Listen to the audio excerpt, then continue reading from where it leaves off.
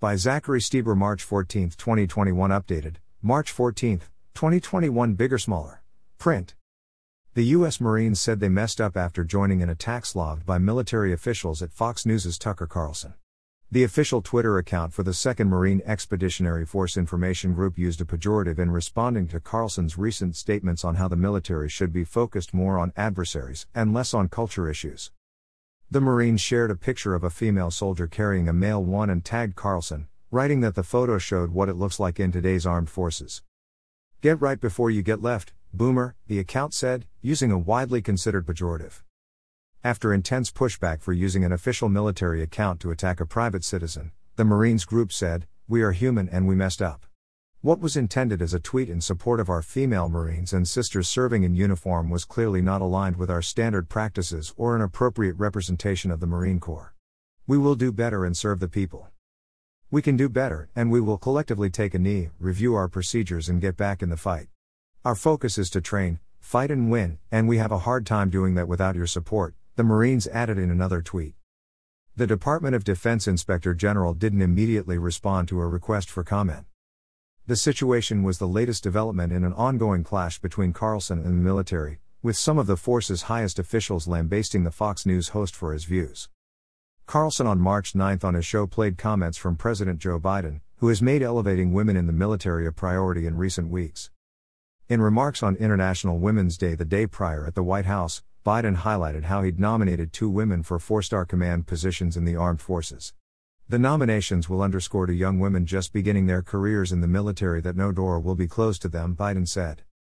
Military leaders realize there's much more work to be done to ensure that women's leadership is recognized and we have more diverse leaders and that all women feel safe and respected in our military, Biden said. Some of it is relatively straightforward work where we're making good progress designing body armor that fits women properly, tailoring combat uniforms for women, creating maternity flight suits, updating requirements for their hairstyles. A U.S. Army soldier prepares to immunize a man with a COVID-19 vaccine in North Miami, Florida, on March 9, 2021.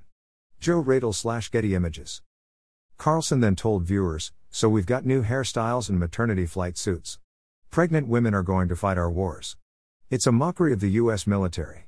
While China's military becomes more masculine as it's assembled the world's largest navy, our military needs to become, as Joe Biden says, more feminine, whatever feminine means anymore since men and women no longer exist. The bottom line is it's out of control, and the Pentagon is going along with this. The segment drew criticism from John Kirby, Pentagon press secretary. He told reporters that the diversity of our military is one of our greatest strengths. We are better and more effective not only when we represent the American people, all the American people, but also, when we have the moral courage to include other perspectives and ideas into our decision-making, perspectives that, as the Secretary himself noted Monday, are based on lived experience. It's that experience, and the professionalism and commitment of our people, that has always been our decisive advantage, he said, adding that one contributor to that advantage is the women who serve in the military but that the armed forces need to work on making the military more inclusive. We pledge to do better, and we will. What we absolutely won't do is take personnel advice from a talk show host or the Chinese military. Now maybe those folks feel like they have something to prove, that's on them. We know we're the greatest military in the world today, and even for all the things we need to improve, we know exactly why that's so, he said. Defense Secretary Lloyd Austin shares the revulsion of so many others to what Mr. Carlson said in his opening statement, according to the press secretary. In addition, the Space Force Command's senior enlisted leader Marine Corps Master Gunnery Sergeant Scott Stalker, while wearing his uniform, said in a video that Carlson's opinion is based on 0 days of service in the armed forces. Army Sergeant Major Michael Grinston was among other officers criticizing Carlson. Carlson on March 11 said the Pentagon had effectively declared war on a domestic news operation. He also amped up his critique of what he described as the military's focus on identity politics, noting that Biden recently announced the Pentagon would pay for gender reassignment surgery for active duty personnel. How do sex changes in the military make this country safer? That's not a trick question. It's not another volley in the culture war. It's the only question that matters, literally, the only question that matters. But no one bothered to ask it, probably because no one can remember why the U.S. military exists, he said.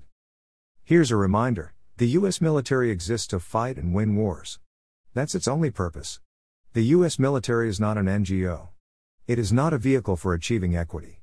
It's not a social experiment. It's definitely not an employment agency. Nobody has a God-given right to work in the military. No one does, and that includes all of us. Follow Zachary on Twitter, @ZachStieber.